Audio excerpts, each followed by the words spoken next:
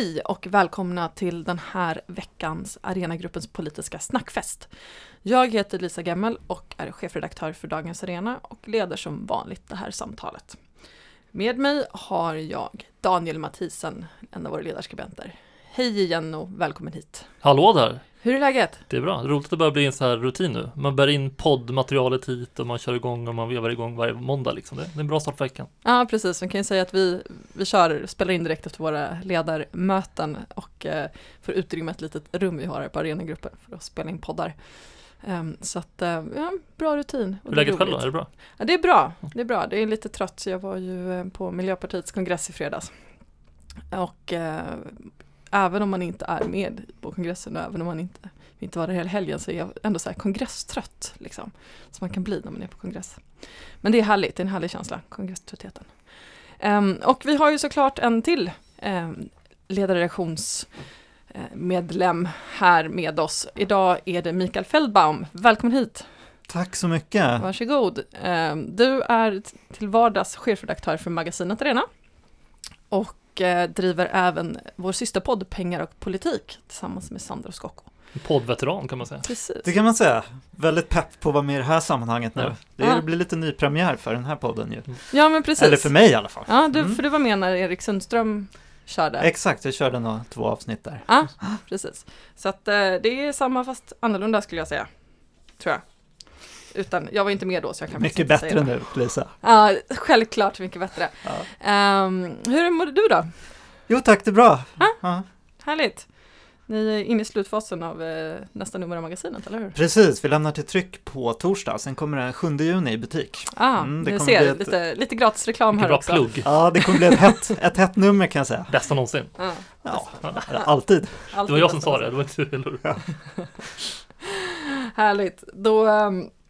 Då tänker jag att vi faktiskt pratar lite politik. Veckan som har gått, Eurovision. Nu såg inte jag Eurovision, det kanske inte ni gjorde heller. Men det verkar inte bli en liten politisk kris. Ukraina vann i sista röstningsomgången över Ryssland med en låt om Krim. Alltså det här kan ju gå precis hur som helst.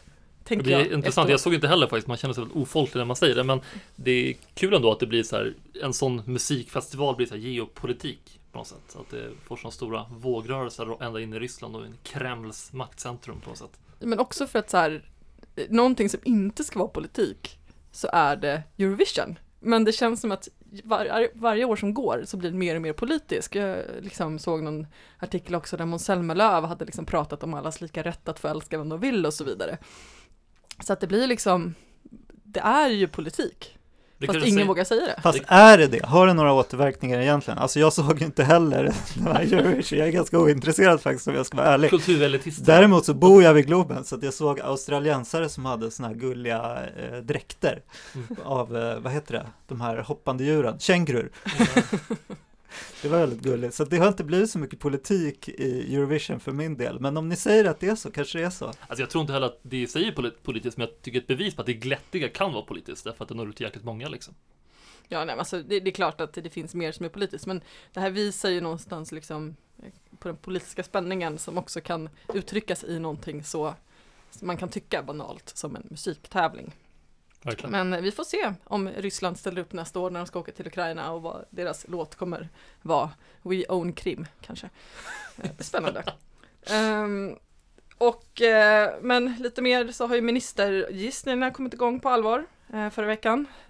Speciellt eftersom Romson aviserade förra måndagen ungefär samtidigt som vi spelade in podden att hon inte kommer ställa upp som språkrörskandidat och att hon även avgår som minister eftersom Miljöpartiets valberedning förordade Isabella Lövin till språkrör. Hon blev ju vald i helgen, men det ska vi återkomma till. En annan stor grej, i alla fall i Sverige, var ju att Stefan Löfven och Margot Wallström har varit i Vita huset och hängt med makarna Obama. Såg att Stefan Löfven dansade också. Hans hemliga vapen. Oj. Men är han sån här som har liksom lärt sig styrdans liksom, via ABF?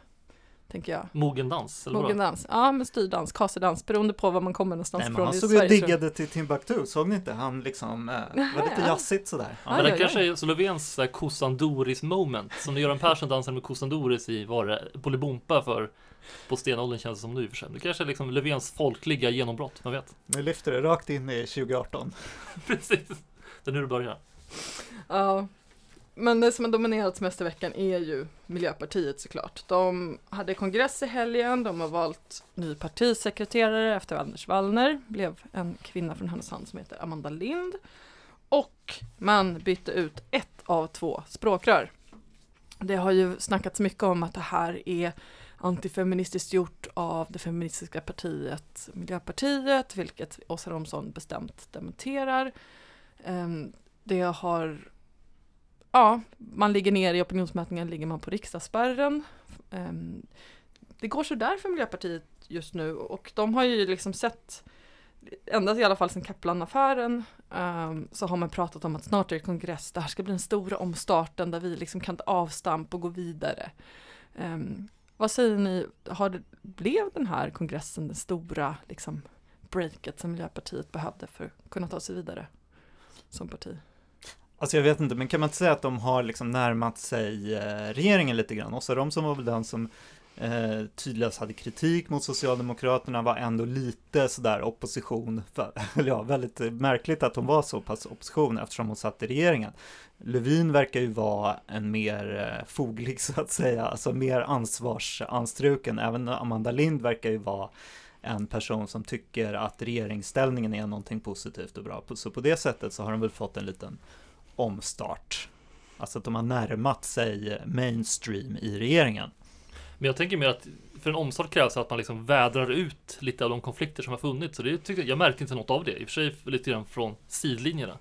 Lite korsdrag liksom hade kanske inte skadat. Sen var det roligt tycker jag. Reagerade på Löfvens tal. De sa, det är dags att vi gröna sträcker på oss och tar av oss tagelskjortan.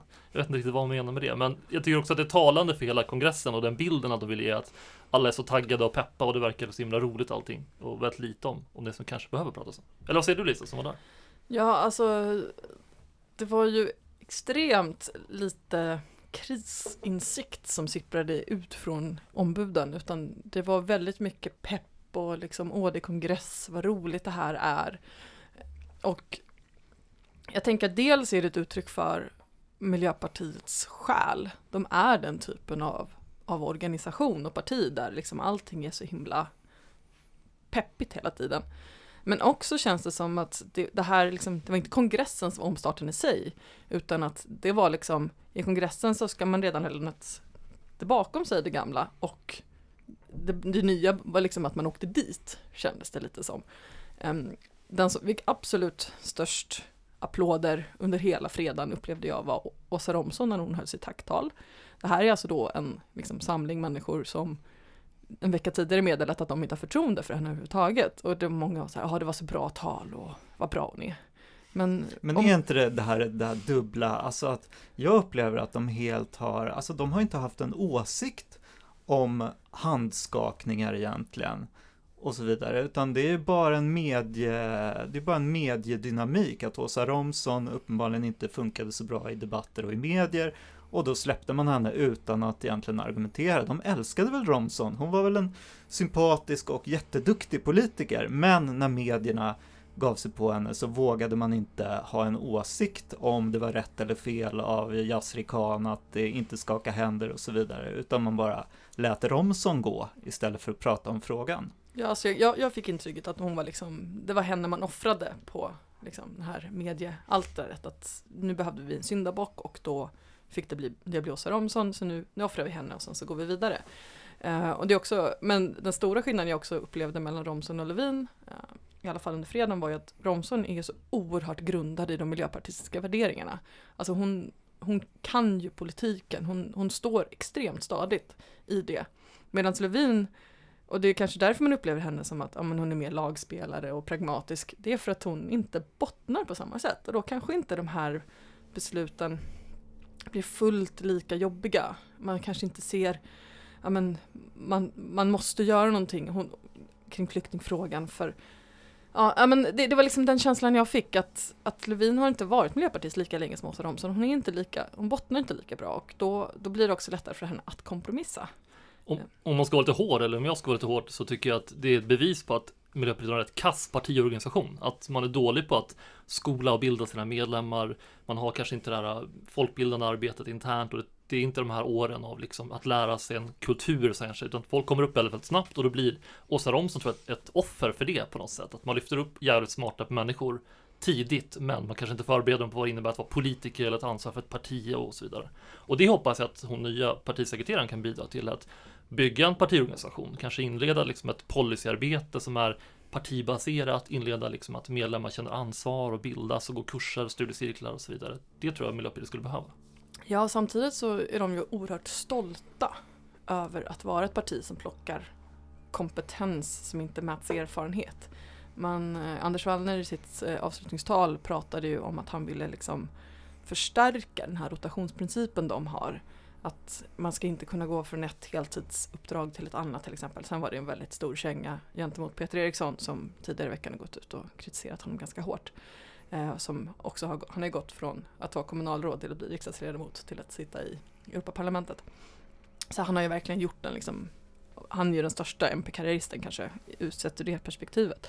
Så att de är ju oerhört stolta över det här, att man kan göra extremt snabb karriär i partiet och liksom man blir plockad för att man har en sakkompetens snarare att man kanske är grundad i partiet. Och det är ju både deras styrka och deras största fall, tror jag.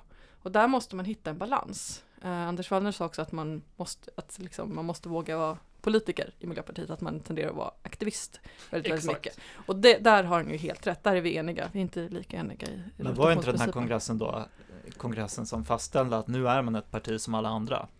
Det kanske det är, faktiskt. Och att man då också har valt en liksom, partispråkrör då som är lite mer som alla andra. Är beredd att göra kompromisser, är mer pragmatisk. Var den här kongressen den omstart som Miljöpartiet behövde för att kunna ta sig vidare? Tror ni det? Tror ni att de kommer liksom komma ut som starkt parti nu? Jag vill vara positiv ändå. Jag hoppas att de lär sig läxan att släppa personfokuseringen. Och jag kanske är lite old school, men ett parti är ändå summan av sina medlemmar. Och då är det viktigare liksom att hålla på med kurser och internt arbete ibland än att gå ut och plocka in de senaste som verkar roliga. Micke, har du någon spaning på om Miljöpartiet kommer överleva den här krisen? Alltså sådana här kongresser är det är väl ingen stor nystart man har gjort, men det är väl rimligt att se att det finns en plats för Miljöpartiet framöver. Alltså särskilt som det har, liksom den stora trenden är ju att höger- och vänsterkonflikten minskar och den här skalan mellan auktoritär och liberal ökar och blir viktigare. Så att Miljöpartiet har väl en plats i det politiska landskapet framöver, tänker jag. Alltså min stora rädsla för Miljöpartiets del är ju den här att det faktiskt inte verkar vara någon större krisinsikt under kongressen. Att om man verkligen har tagit tag i det som var problem som gjort att man landat här. Men vi får se. Jag tror verkligen inte att Miljöpartiet kommer att åka ur riksdagen, utan den dippen vi ser i opinionen just nu, den är tillfällig och de kommer stiga. Men frågan är ju vad det har gjort för regeringen i stort och också om sossarna klarar av att ta sig i kragen och skärpa sig. Liksom. Det är inte bara Miljöpartiet som har gjort att regeringen har dåligt förtroende, kan man väl säga. Nej, verkligen. En bra slutsats. Men över till någonting helt annat faktiskt. I veckan som gick så kom beskedet att det här nya taxiappen-företaget satsning Uberpop läggs ner. Uberpop är alltså en tjänst där privatpersoner kan plocka andra människor och åka någonstans till mycket billigare penning om de ändå ska åka. Liksom. Alltså, någon ska åka från Kista in till stan, då kan någon annan gå in på Uberpops app och säga jag behöver åka från Kista in till stan. Finns det någon annan som ska göra det så kan man åka med. Det är liksom en samåkningstjänst men som man får betala den som kör. Och flera domar har visat att det här är vad som kallas svart taxi. Det vill säga att det är olaglig taxiverksamhet. Och det är väl därför gissar jag som Uberpop ligger ner. Flera liberaler har varit ute och härjat och sagt att det är den teknikfientliga vänstern som har gjort att Uberpop inte kan få fortsätta. Men det här är ju liksom, man kan väl se det som positivt att svart taxiverksamhet lägger ner, men kanske negativt att delningsekonomin får sig ännu ett bakslag. Jag tänkte att vi skulle liksom försöka bredda lite här, inte bara prata om Uber, men delningsekonomin ser så många av framtiden för att vi ska överhuvudtaget klara av att liksom överleva på den här planeten, för att liksom hushålla med resurser och så vidare. Så att, vad är då en delningsekonomin för vänstern? Den där lilla frågan. Jag skulle egentligen, om jag börjar Uber och slutar delningsekonomin på något sätt, så skulle jag säga att till att börja tycker jag hela debatten bygger på så sjukt många missförstånd om vad en delningsekonomi är för någonting och vad Uber är för någonting. Att man liksom sätter likhetstecken med att vara konsument och medborgare. Att bara för att jag tycker att det är gött att liksom köpa en resa i Stockholm med Uber för att det är smidigt och billigt och så, då ska det också innebära att jag i någon mening röstar för det som medborgare också. Så borde samhället se ut. Man måste också komma ihåg att olika intressen står mot varandra. Att konsumenter har ett intresse och löntagare har ett intresse. Så gäller ju liksom alla andra delar av en samhällsekonomi också. Och då ligger utmaningen i att försöka överbrygga och hitta någonting som gör att okej, vad kan vi göra så att företagens omedelbara behov kanske inte går före liksom samhälls långsiktiga behov. Och där handlar inte delningsekonomi bara om att företags Uber, Airbnb och så vidare, att deras lösningar och deras variant av delningsekonomi ska vara liksom en framträdande. Utan i en ung marknad fortfarande är fortfarande en typ av strukturomvandling i ekonomin. Och då tror jag att man måste diskutera det, de strukturella frågorna, och inte så här snöa in sig på det senaste företaget liksom. Ja, men precis, det handlar ju om F-skattesamhället i slutändan, som ju både jag och Daniel är en del av i praktiken, tänker jag. Alltså det är väl ingen av oss kanske som kommer sörja Uber-pop, för det verkar ju ha varit en lösning som har slussat pengar på ganska märkliga sätt. Nu kanske Uber hör av sig här och rättar mig, men som jag har förstått har det gått via Holland och det har varit liksom dålig skatteuppföljning på det där, vad man har tjänat in, och det har varit liksom, just den här tjänsten har ju varit taxi. Det är ju ingen som har kunnat hävda att det är samåkning egentligen, utan det är ju en taxitjänst. Och på det sättet så har det ju liksom uppmanat till svartarbete i praktiken, även om det naturligtvis inte skulle behöva vara så. Så just den här tjänsten kanske inte någon kommer sörja ur ett liksom löntagarperspektiv, men sen tycker jag det är en jättesvår fråga liksom hur vi hanterar F-skattesamhället. Alltså på ena hållet så måste man ju få driva sitt F-skatteföretag och ta olika typer av uppgifter som folk är beredda att betala för, och betala sin skatt liksom som vilken egenföretagare som helst. Å andra sidan så måste vi ha ett samhälle där om man jobbar heltid måste man ha någon sorts lön som det faktiskt går att leva på. Både för ens liksom privata intresse och för att ekonomin ska fungera och för att vi ska få in skatter och så vidare, att vi ska kunna upprätthålla välfärden. Men om man då ser du liksom att alltså om man är frilansare till exempel, att ens uppehälle är hotat om vi går in mot en mer liksom delningsekonomi, för att så som jag har tolkat delningsekonomi så är det ju att man på något sätt ska dela de resurser som finns på något sätt på ett smartare sätt. Ja, men det är väl tvärtom så att allt fler områden anställer ju inte. Allt fler sektorer låter bli att anställa och allt fler av oss blir frilansare. Och det är klart att man har en tuffare situation som frilansare än som anställd.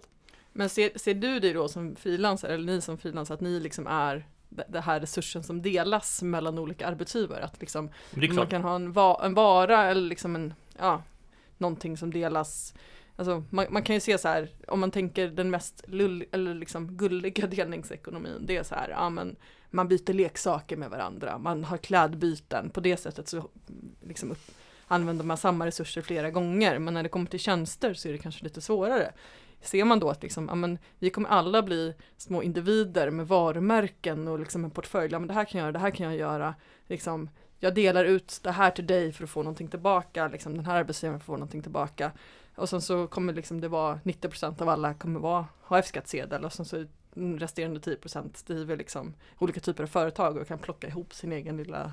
Men det tycker jag är väl en jättebra analys, och det är väl så det är. Om man liksom pratar i materialistiska termer, så mina frilansarens produktionsmedel sprids ut över många liksom köpare i någon mening. Alltså det är inte att jag går till en fabrik varje måndag eller så, utan det är väldigt många.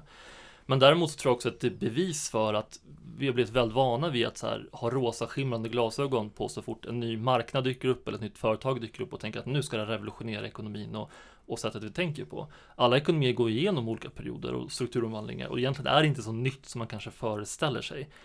Däremot tror jag man ska kanske diskutera hur en delningsekonomi kan fungera liksom i en offentlighet, hur en delningsekonomi kan fungera som ett politiskt verktyg och att det inte alltid behöver vara, som det är i det här fallet, ett uttryck för en ganska så här våt nyliberal dröm om hur ett enskilt företag ska kunna liksom undergräva lagstiftning och demokratiska beslut.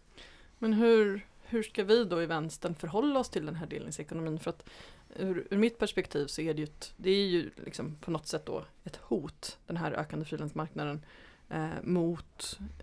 mot liksom anställningstrygghet och rimliga villkor och löner. Och då blir det väldigt svårt för mig i alla fall att förhålla mig till att men vi alla ska bli en delbar resurs på en tjänstemarknad. Jag tycker det liksom låter helt förkastligt under de villkor som råder nu. Och man ser ju också att de här frilansfinans och cool company så där ökar där man blir egenanställd. Och egenanställning är ju inte ens en juridisk... Det finns inte juridiskt i svensk arbetsrättslagstiftning. Så att det har ju också blivit att det har uppstått något nytt djur liksom, på liksom inom arbetsrätten. Liksom, det är som så mycket jag var inne på för. Det är ju liksom ett F-skatteprekariat på något sätt såklart. Som liksom i egentlig mening är egenföretagare men i en annan mening är anställd enligt en traditionell form i den typen av arbetsuppgifter man kanske genomför och så.